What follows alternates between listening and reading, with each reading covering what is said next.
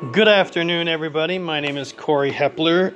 I am your Crazy Monkey Inc. host for this fantastic podcast. Alongside me, ever fantastic and ever writing, Jared Gifford, the writer of Ronan Brothers. And Darum Captain of the Stars. Darum Captain of the Stars. Count Gerald. Oh, wow. You're bringing out some obscure ones today. And a plethora of others that he's made and are coming out this year. So if you have a chance, go to our website at www.crazymonkeyinc.com. Check out Darum numbers 1 through 3. It's a fantastic story. You don't want to miss it. And just pick it up. I know you'll enjoy it. It's all ages. You can read it to your kids, give it to your kids for a birthday gift, Christmas, maybe just because you love them and you want to see them happy. Or just because you like cool action stories and you don't need a reason other than that. Exactly. Because who needs a reason to buy a comic other than the fact they want to escape reality? That's why I do it. Yeah. And Corey's being all modest over here, but this guy over here, he's also the fantastic writer, creator of The Adventures of Taxi Cab Joe. Those of you who are fans of sort of that Roger Corman-esque type action movie, it's definitely like that. It's almost like The Fifth Element meets Blade Runner, but with tons more blood and a lot more nakedness. Exactly. And I believe that Sexy Zombie Hunters will be out in January. Yep. Following it in February will be Taxi Cab Joe number 2. So you've got a back-to-backer going on. Not necessarily how it was supposed to go, but still a good treat for the new year. Yeah. And I do believe, and this is the good news for the people, for the people knowing this, is because usually when this happens, the release date follows shortly after. But I do believe you're supposed to be getting some test prints of your book. Yes, I am both of them actually. Yeah, yes. And then usually once the test prints are done, then you can send in for a regular shipment. And I will definitely let people know when I get the test prints in, probably in a podcast, so that you can just start buying that shit up. Oh yeah. Also, throughout this year, yes, I'm excited. Oh yes, I know you are excited. Yes. But we've got so many cool projects going on right now. We've got... Yeah.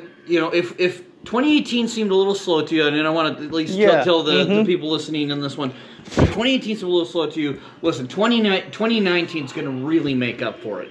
We've got a lot, and I mean a lot of stuff being released 2019.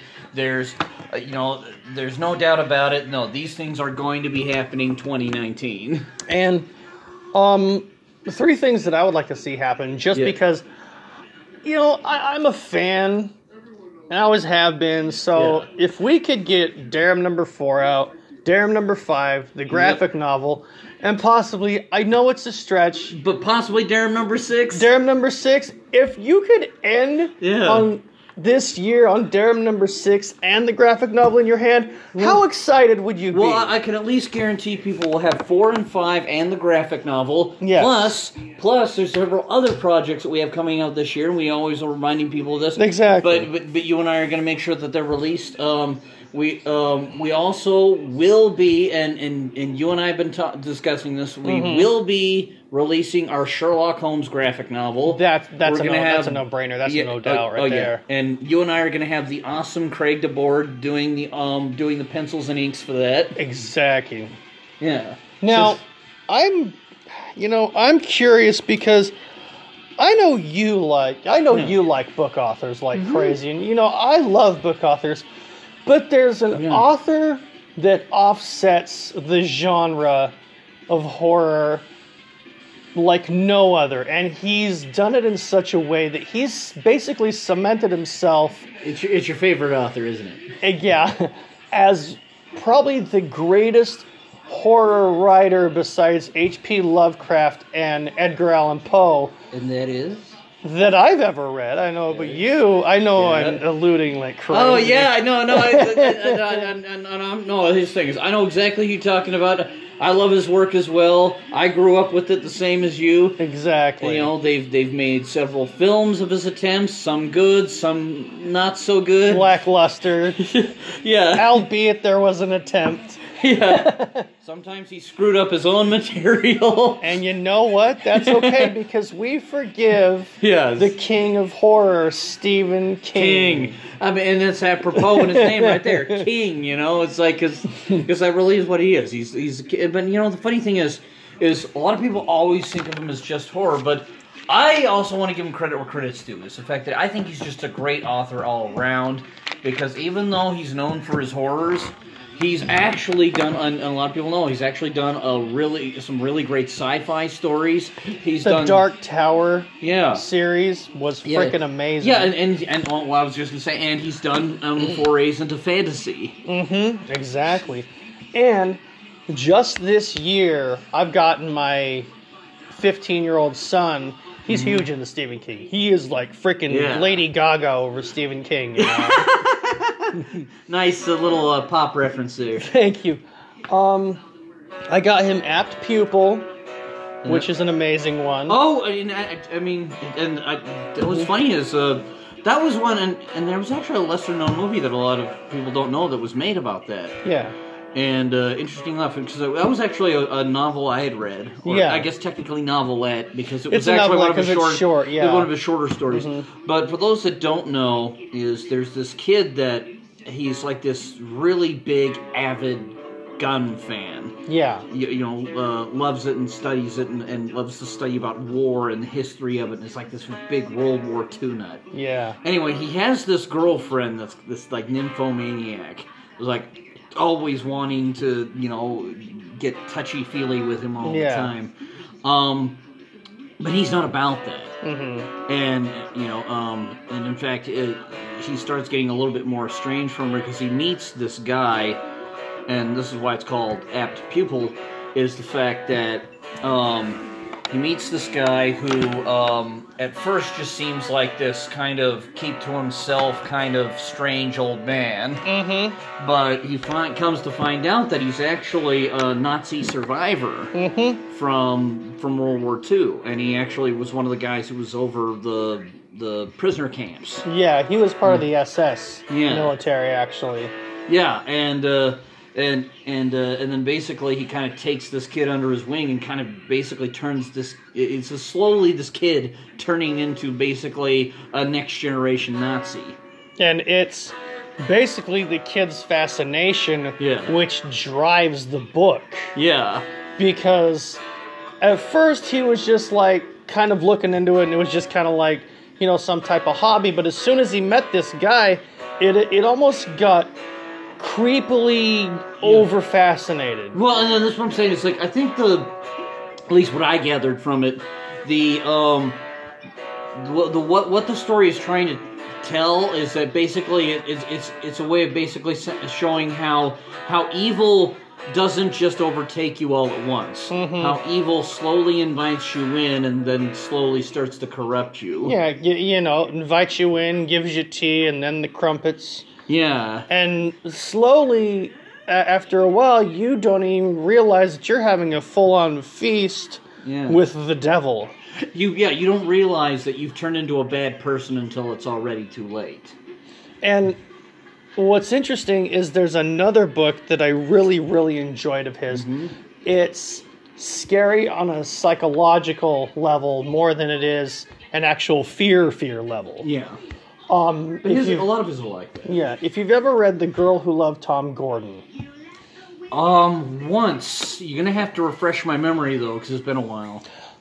There's this family who goes out camping, and there's a little sister, and there's a brother and a mom. And the brother and the mom are constantly fighting. They're constantly arguing. There's, never any peace. And during the campsite, when they're setting up, the little girl takes this radio, and she listens to Tom Gordon, who's the Red Sox announcer. Yeah. And what happens is she goes off into the woods and That's right, that she gets lost, and then she gets lost. She keeps this radio on because that's kind of like her way of staying sane in a way in an insane situation. And what's interesting with that one is is the batteries slowly die, and all of a sudden the radio's just gone. And all she has to keep her safe is she hears Tom Gordon's voice in her head as he's doing the plays and like reviewing all the commentary that he does. Yeah. And it's him comforting her through her mind, and what she's learned and heard is what keeps her safe from all the evils and the wiles in the wild, so that she can get back to her mom and brother. Yeah. And it's super creepy. It's really cool. And I'd suggest it, and it's only like 330 pages long. Yeah. So it'd take you like 2 days to read. Oh, yeah. Another one, and they actually made a movie out of this one. Actually won an Academy Award. But the story itself is called Rita Hayworth and the Shawshank Redemption. Yeah, but the movie they just called The Shawshank Redemption. But I like it because it's first off, it's a different kind of story from Stephen King. Yeah, not as typical horror stuff. And then what I like about it is it kind of gives you this good idea of what people have to go through when they're in prison, because the whole thing is like first few years he was there before he even gained himself a reputation. I mean, he was he was getting attacked by people randomly. He was getting raped by the sisters. Yeah, three sisters. Yeah, the three. Yeah, see, you remember that? Yeah, he was doing that. And what happened was the reason how he got respect was because people started figuring out that he could actually do stuff for them. Like, because I mean, the thing is, he was formerly he used to work at a bank. Yeah, and he'd do their taxes and stuff. Yeah, so he knew how to do their taxes. He knew how to do all these things to basically help them out. I mean, in fact, there were.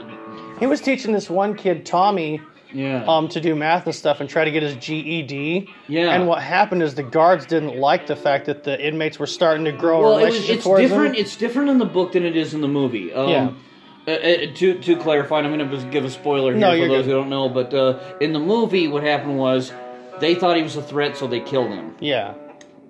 The book is not like that. No, the bookie doesn't die. The bookie doesn't die. What happened was they did not like the fact that he was letting him know about this guy who could have possibly helped him get free. But what they ended up doing in the book was they simply transferred him to another facility. Yeah, they made it so that he couldn't get close to him at all. Yeah, but I don't know. But either way, I mean, yeah, but still, but the movie for the most part, it's still, how would I put it? I'd still say it's about 80 to 90% accurate. Yeah.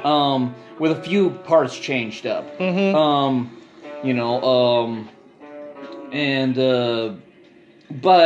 yeah, for the most part, it's pretty much still the same story. Andy Dufresne. Basically, at first, everyone thinks that he's just kind of this creepy little guy who'd murdered his wife. Yeah. And come to find out that he's actually very intelligent. That he's actually,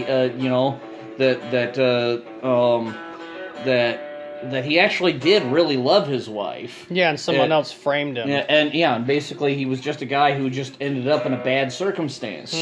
It was one of those things that he was just at the wrong place at the wrong time. In fact, the guy had murdered his wife. He had come in, the guy fled, and the police found him over his dead wife's body. Well, no, actually, that's not what happened. Because what happened was this, and it's just, once again, wrong time, wrong place, but what happened was, he was considering going in and shooting the guy that she was with. He didn't want to kill her, but he was wanting to shoot the guy that she was with. Oh, that's right.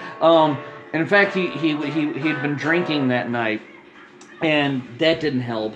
And then what happened was he brought a gun with him, and he was about to go in and do that, but then he changed his mind. Threw the gun into the river, drove home, and drove back home to go and sober up. Sadly, what had happened was, it was that exact night when his wife and her lover ended up getting killed by that maniac. And sadly, because they had traced the plates to his car there, I believe, no, I don't think they could trace stuff back then.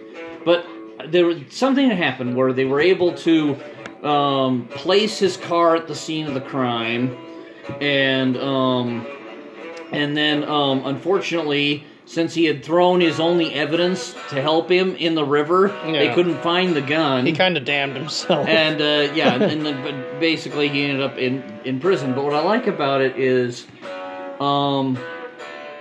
what it shows you was that even though he was in prison the whole time, he never let the prison mentality get to him. No. Because there's almost this prison mentality where basically you become, like what Red said in the movie, you become institutionalized. Mm-hmm. And it's almost like you're there so long that you get so used to basically being told what to do. He said, one of the things he was that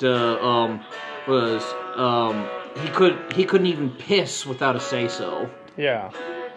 And I think there's another book of his that is rather interesting. In fact, the second part to the 2-part movie, is coming out this year. Yep. Now, if you watch the miniseries with Tim Curry in the 90s, you'll understand what it's all about. Mm-hmm. It isn't just about some creepy-ass clown scaring kids. It's a lot more in-depth than just that, because when people saw the movie, they're like, oh, it's just about a clown going around and terrorizing the town. No, it had a lot deeper meaning than that, than a lot of people understood. And if you read the book, like you and I have, you would understand the meaning. Now, I know that you have a clear edification about it, because you read that a couple of times. I can actually say that because I've read the book, I've seen the old miniseries, but then I've even seen the new movie, and I'll even give at least the new movie the credit, because here's the whole thing: it's supposed to be one of a 2-parter, so I understand why they did it the way they did it. The whole story hasn't been told yet, exactly. It's just when they were kids. So they're still leaving some stuff that's a mystery because they want that to be a revelation in the second movie. Yeah. So I totally understand why they held back on certain things. I'll admit I'm a little bit nostalgic for the miniseries, but I grew up on that as you did. Yeah, and it was Tim Curry, for crying out loud. Yeah, come on, he's Pennywise. But I've got to hand it to the movie makers, and I was skeptical going in. I can tell you, this is one of those movies that actually defied my expectations, because I was going in wanting to hate it. I was wanting to hate it because I had grown up on the miniseries, and I was like, no, that's my it.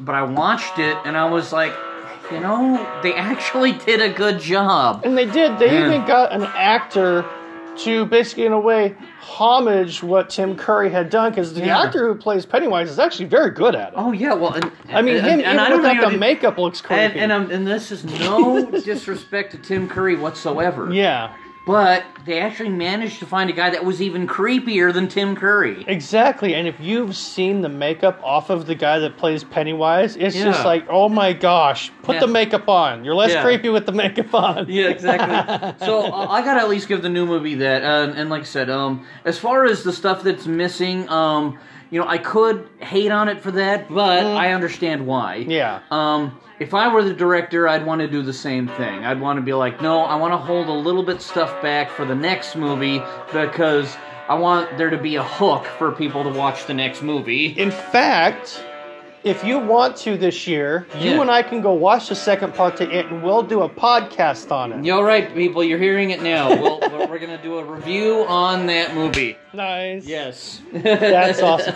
Now, there was another miniseries that came out, I believe, in the 2000s or the 90s. It was called Kingdom Hospital.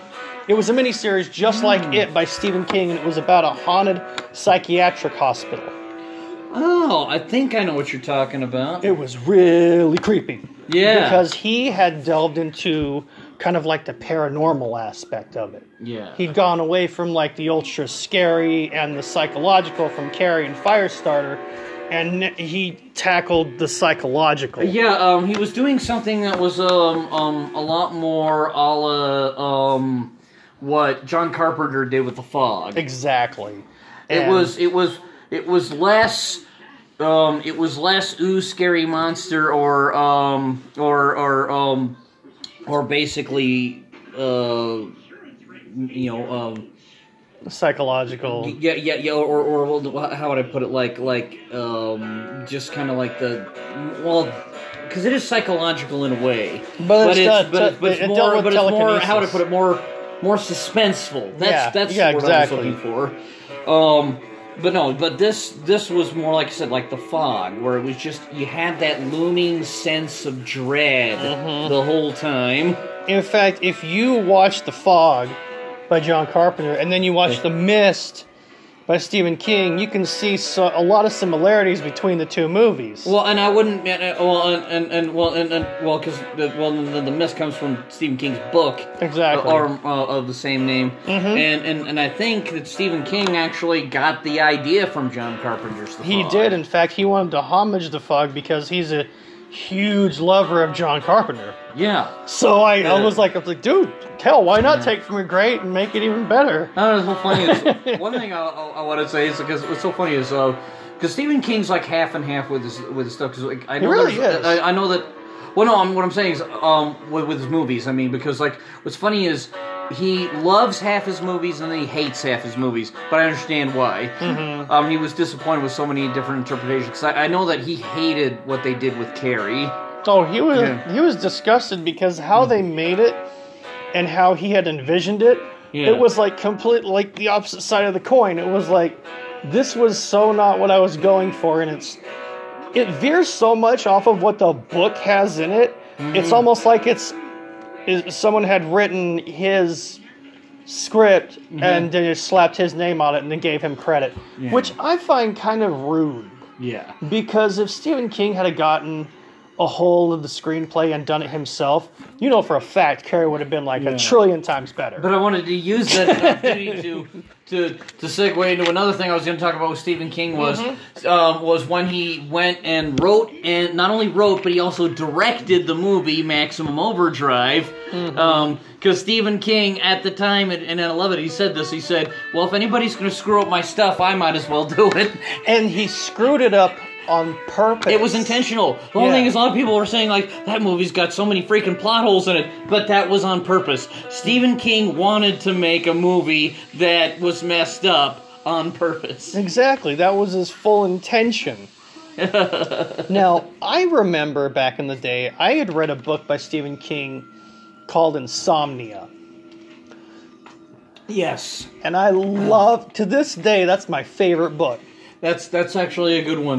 No, I remember you even recommending it to me back in high school. And it's funny, it's about a guy loses his wife, and then he kind of loses it. He starts losing sleep gradually, kind of like Thinner, where he starts losing weight. But in this case, it's his sleep.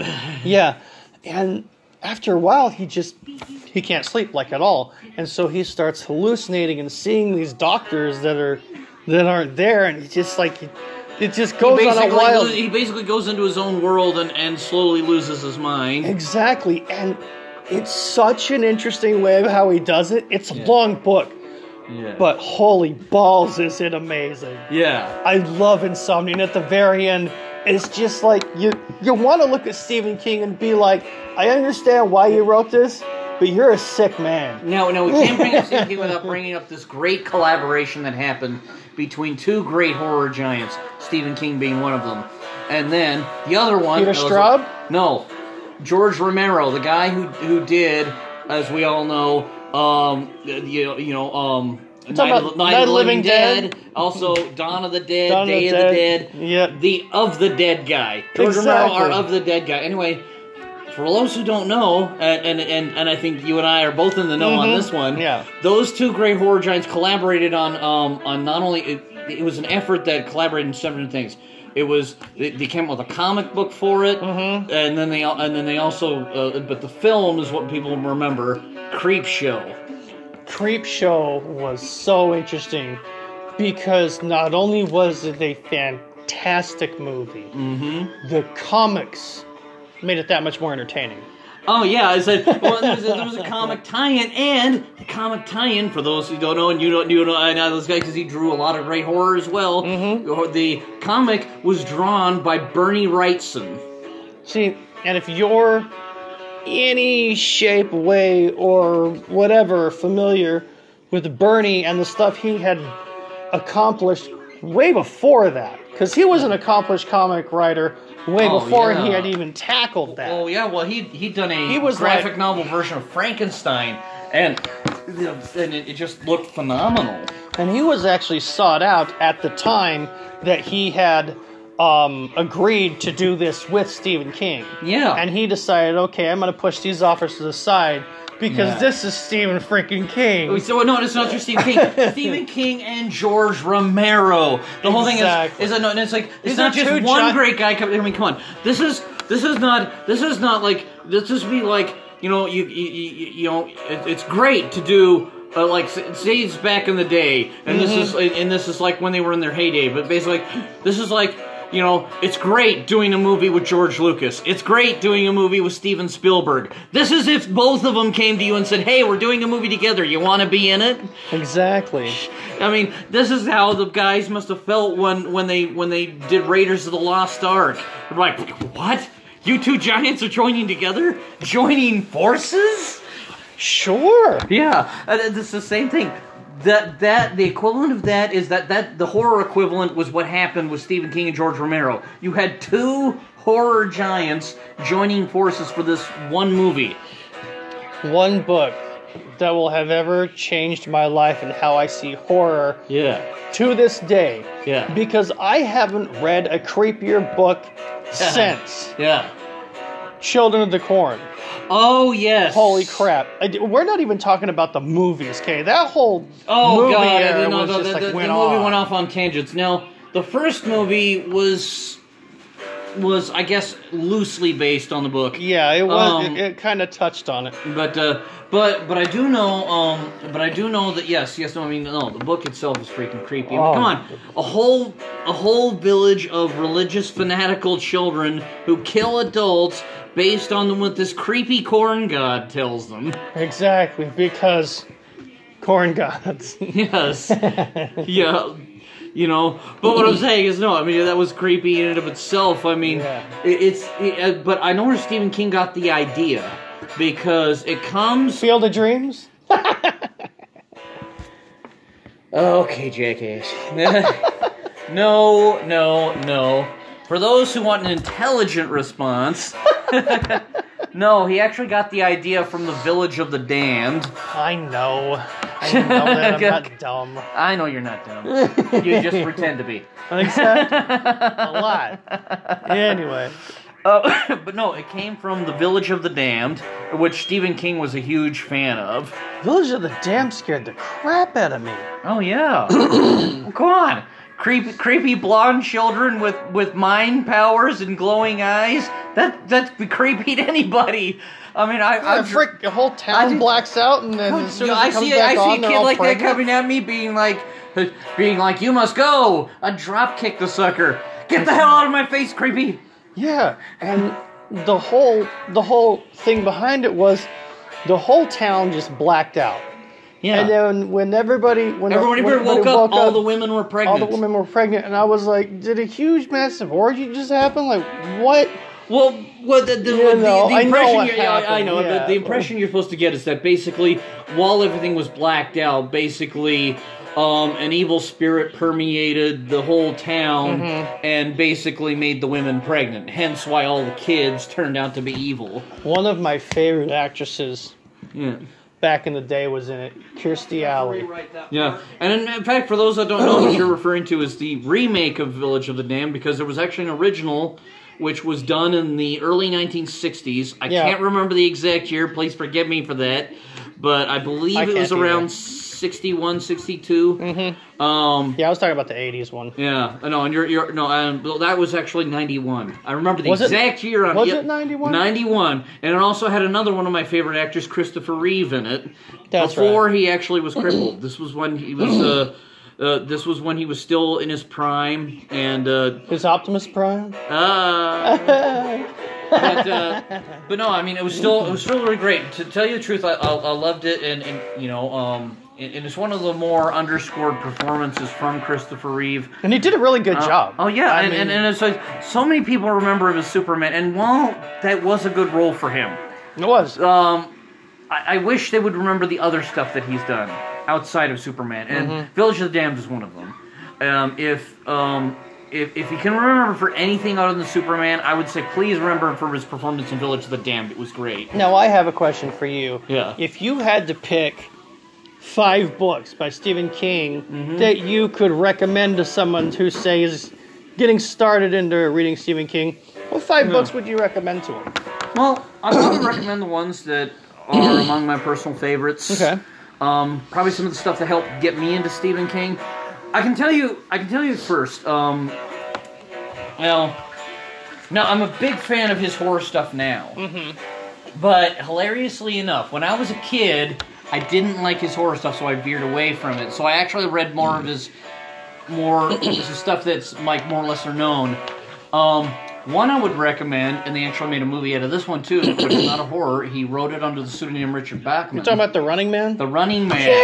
Yeah, I love The Running Man. That was awesome. That would be something I'd recommend. And for those that don't know, the premise is the same, but the way the guy gets into prison and the friends he makes is different. Yeah. But the premise is the same in the fact that you have this game show where basically you're promised your freedom if you win this game show. That's impossible to win. Yeah, you know, but it's one of those things of, well, if you lose, you die. Yeah. That's the whole premise. If you lose, you die. But if you win, you're promised your freedom, you're promised a vacation, you're promised all this wondrous stuff. But what they don't know is it's all a lie. It's a sham. Yeah. The whole thing is that nobody's supposed to get out alive. Exactly. It's set up so that everybody's supposed to die. There's no way anybody could win.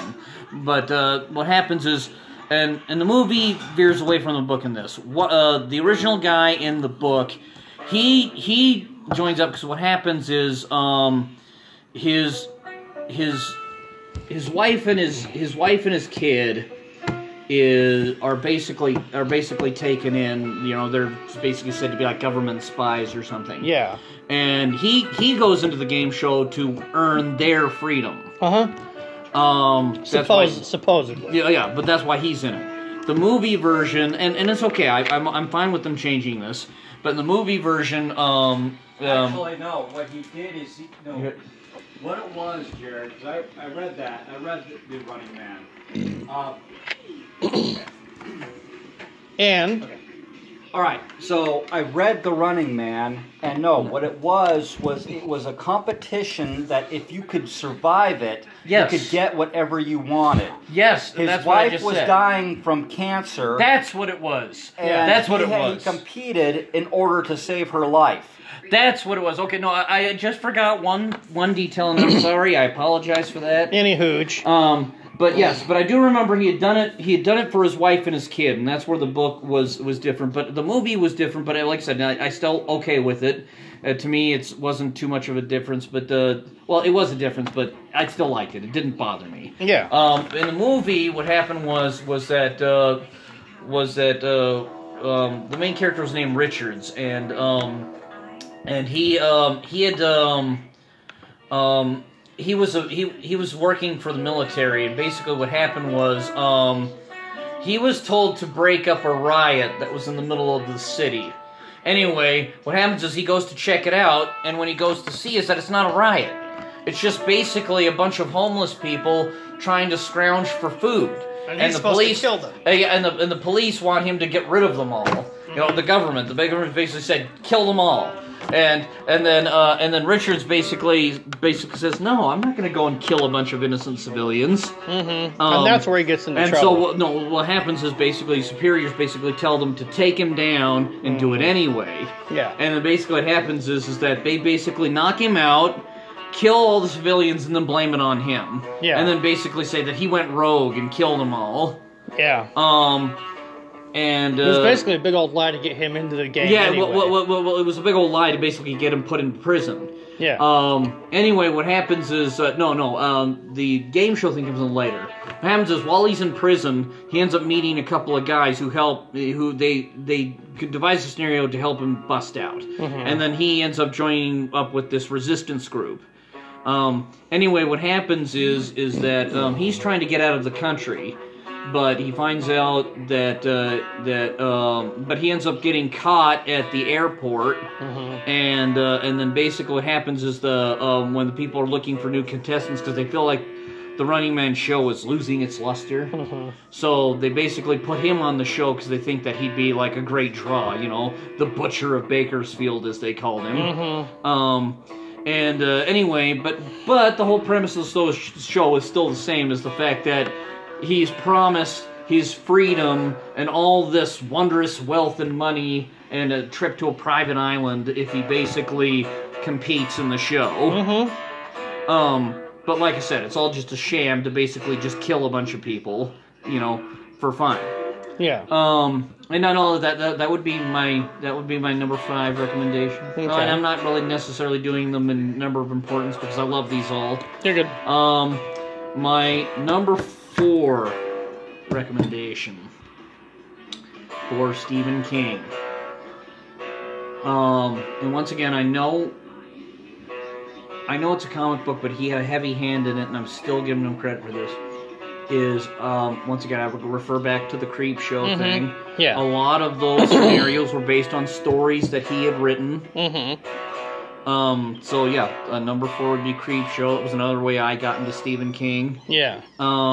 Number 3, and I got to see the movie of this first, but then I went back and read the book and still loved it as well. I'd have to say the movie adaptation's actually pretty freaking accurate. Yeah. One of the few rares. And you're gonna love this. You talking about Misery? Yep. That would be my next one. Misery. And I like it because here's the thing, is like and you and I know this, I mean, we haven't experienced it to the extent that this poor guy did, and I hope to God we never do. But sometimes you get a few creepy people who follow you. Especially if you're a writer. And especially if they love your stuff. Yeah. They love your stuff. Yeah, you can have creepers coming out of the woodwork and basically be like, "Oh, I love your stuff. Stay with me. Don't ever leave, or I'll kill you." Pretty much. But for those that don't know, and I think we might have gone over this before, so I believe we'd even used this in our book recommendations. But for those who maybe have not heard that episode, Misery is the story of this author, and what happens is he's supposed to be going to a book signing, and what happens is while he's in the middle of the small town, he ends up slipping on the road and flipping over, and then he ends up getting taken in by this woman who's like this obsessed fan of his, And at first, while it seems like she's there to take care of him and help him out and get him better, what happens is he slowly starts to see how obsessed she is, because what happens is she'll read the books and it's like she gets into them like they're real people. And she gets like violently pissed off every single time like something happens to a character that she doesn't want to happen. Yeah. And in fact, she starts getting just straight abusive with him when that stuff happens. And what I like about Misery is it's a kind of a different take on the horror genre, and the fact that it's really about obsession. Another one I'd liken it to, and it's just as good, and I believe you might have seen this anime as well, but you remember what was it? I'm trying to remember. What was the name of the one about the obsessed fan who goes after that one pop singer? Oh, Perfect Blue. Thank you. We were just talking about that last week because we were looking at the graphic novel. Perfect Blue. Yeah. Perfect Blue. I would liken Misery to that. Well, that was creepy. Oh yeah, but what I like about it is it shows you that to what depths obsession can send you. Anyway, and then my third. let's see. My number 2 recommendation for Stephen King, for anybody who's getting into it, is The Body. That was another one I got into. And for those that don't know, The Body, they made a movie adaptation. They called it Stand By Me. Mm-hmm. And what that's about is it's loosely based on Stephen King's own childhood. And what happens is that him and his buddies, they they're basically these kids, and they kind of get into trouble every now and again. And what happens is they find out about this kid of theirs who was in the same class as them, and he had been hit by a train. Yeah. But nobody had found his body. And they figured that they could get their they could get famous and get their pictures in the paper if they found the kid's body. Mm-hmm. But there's a whole bunch of different things that happened, and it just and then things get kind of there's some dangerous situations that happens, and there's some. But what it really is, what it comes down to, the core of it is not about them even going to find that body. What the core of it is it's a coming of age story. It really is. It's really about going from that point, from when you're a kid to when you're a teenager. Mm-hmm. And that whole passage into adulthood.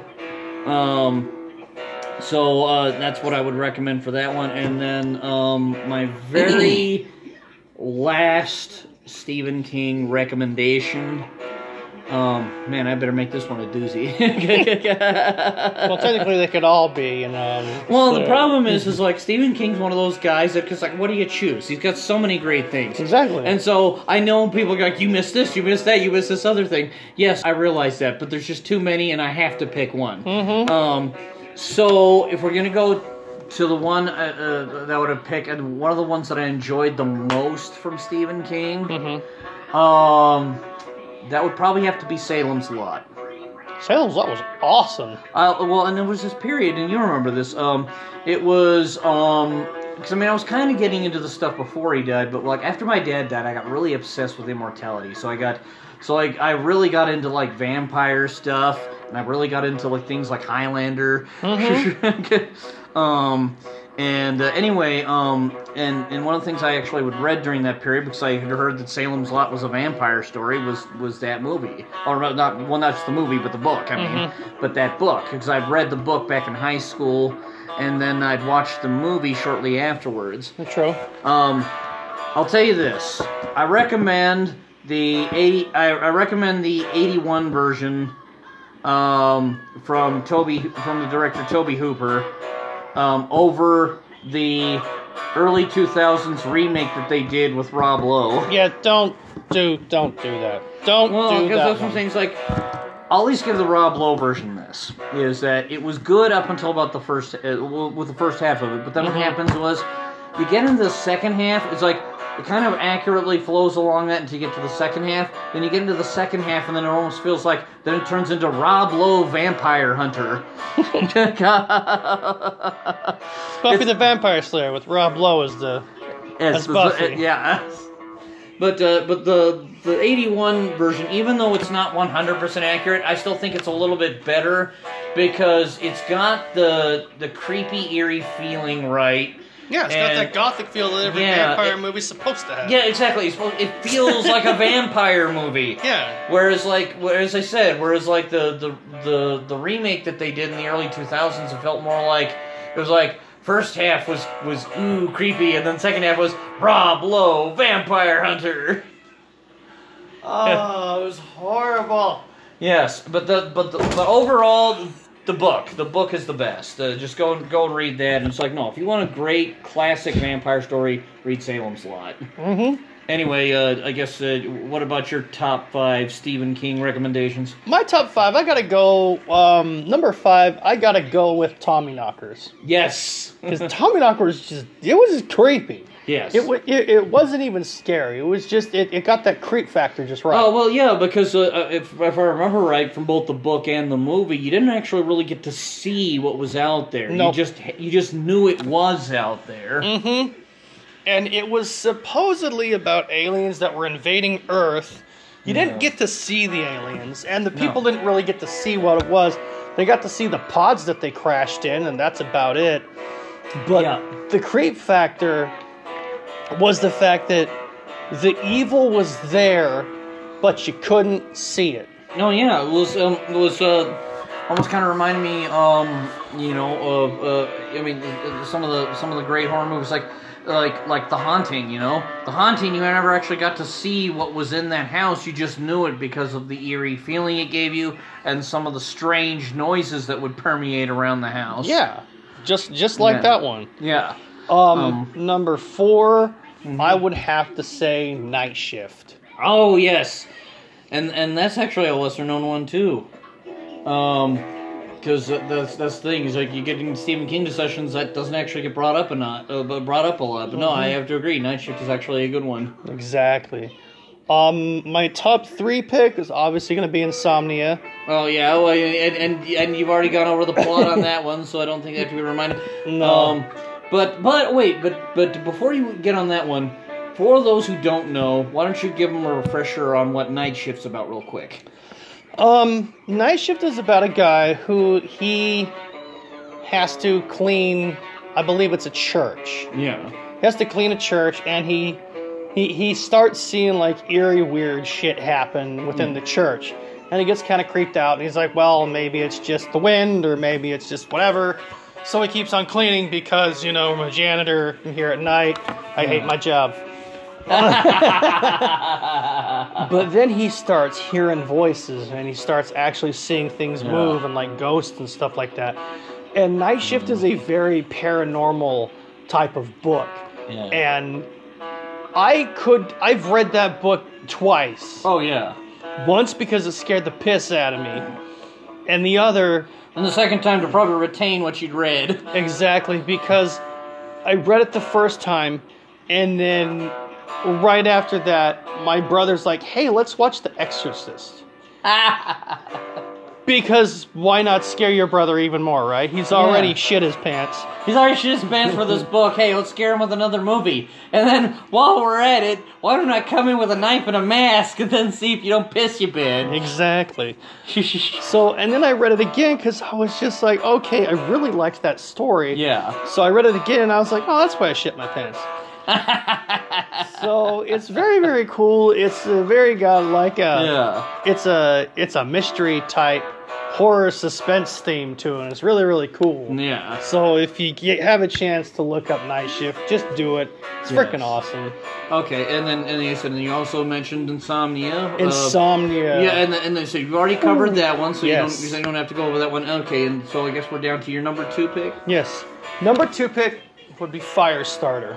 All right, and then once again, I'm familiar with Firestarter. You're familiar with Firestarter, but once again, a brief synopsis to those who maybe haven't read it. Firestarter is about a young girl. She's around 8, and what happens is she's a very angry person. Yeah. She bottles up her emotions, and then it just kind of explodes. It ignites just like fire. Yeah. And so she finds out that she can light little fires with her anger. Yeah. Okay, she first starts out with like paper, and then gradually goes on to like trash cans and full of paper and shit like that. And eventually her mom gets worried about her, and so she takes her to a psychiatrist's office and they try to figure out what the hell's wrong with her. And then eventually she like freaking engulfs the whole house with flames. And it's just really, really interesting. And the thing I really liked about the movie is they got an actress that not only later on became probably one of the hottest actresses I've ever seen in my life, but at the Drew Barrymore. At the time, she had just gotten off of doing E.T. Yeah. And so she had already had some type of fame. Well, and that's what I'm saying. It's so funny is how she's maintained good looks throughout the years. Because like as a kid, she was this cute little kid, the kind of adorable little girl that you just like you wanted as a kid's sister. Exactly. But then when she grew up into a woman, man, did she grow up into a woman? Oh, because it was like I mean, we're of this generation. So you would know, I would know, like, to guys our age, Drew Barrymore was freaking hot. Oh, yeah. And so Firestarter would be my number 2 pick because not only was it such a fantastic read, but the movie was gorgeous. The movie was so awesome. Oh, yes. I loved the movie. Okay, what about... And then your number one Stephen King pick, at least for this list, so those people don't feel like... Because listen, Corey and I both know this. We know we're going to miss out stuff, but Stephen King has so many great things, and we have to pick one. Exactly. And one that I really, really liked was Hearts of Atlantis. That's my number one pick. Oh, nice. And I know, and I like it. It's another one of those obscure ones that not a lot of people would think. It's like, what? What, you mean you're not picking this one? Hearts of what? Oh, fuck you. You need to pick Carrie, because Carrie was the first one. Because screw you.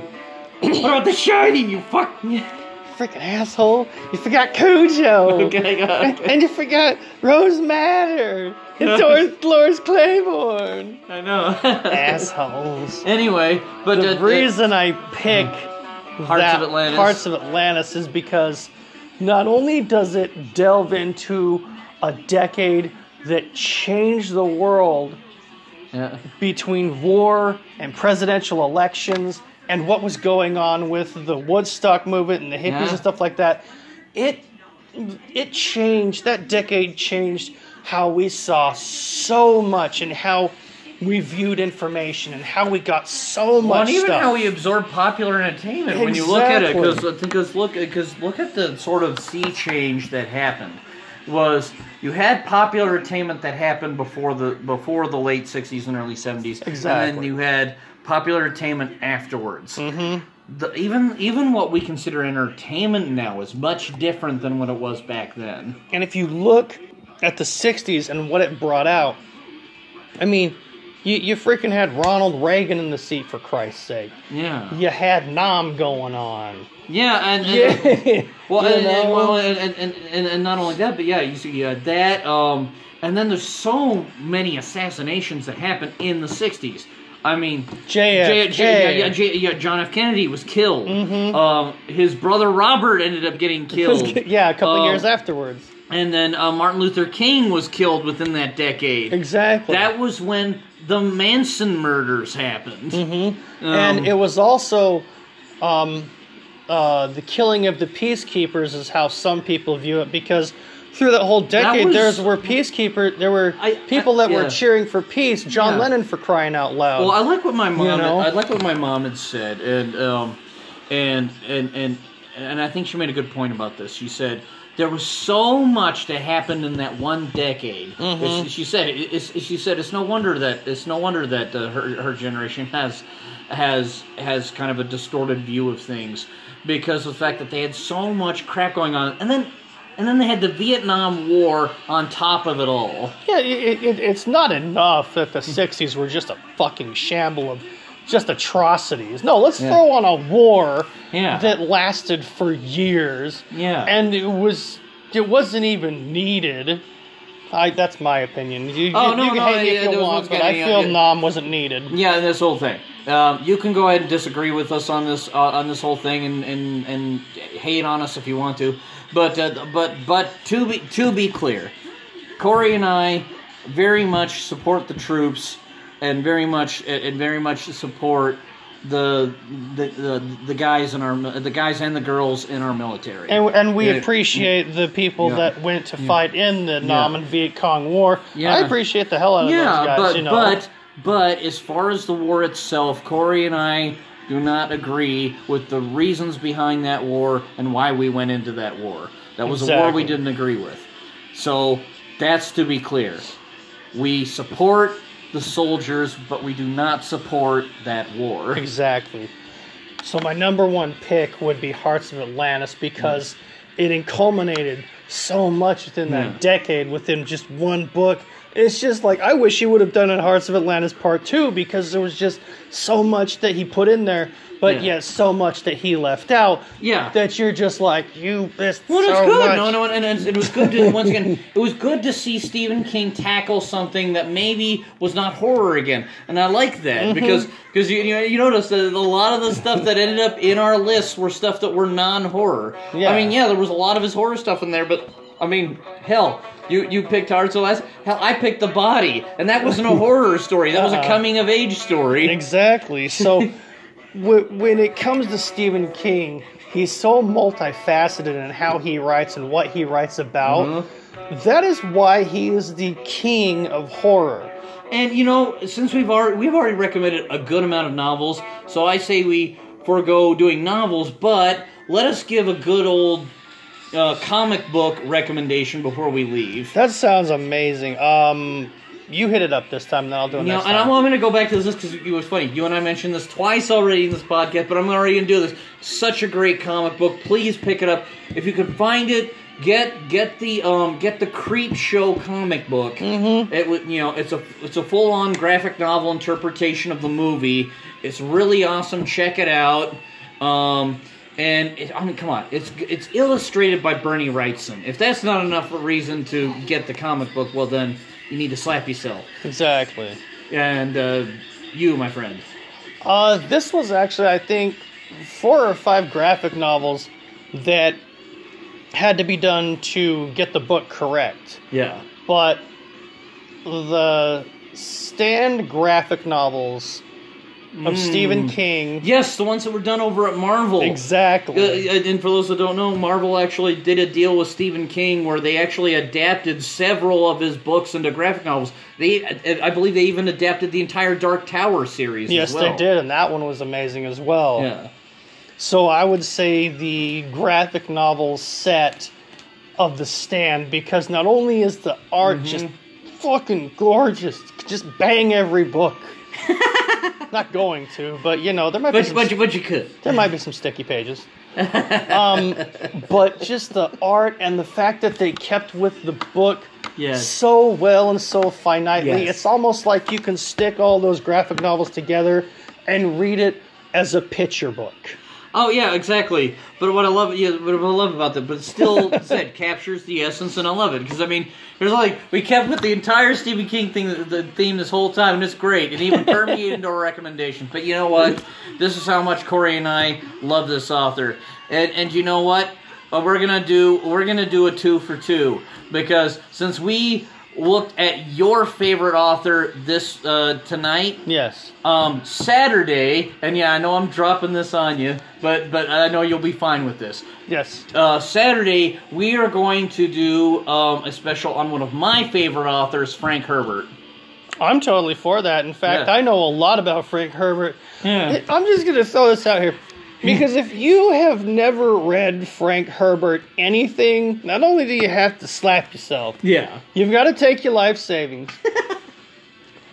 And go and buy every single original Dune book. Exactly. All 6 of the originals. And you have to start the very first one, because if you don't, you're going to be lost as balls, because this is an actual story. This is one that you actually do have to read in order. Because if you don't, you're just going to be like, I don't fucking know what I just read.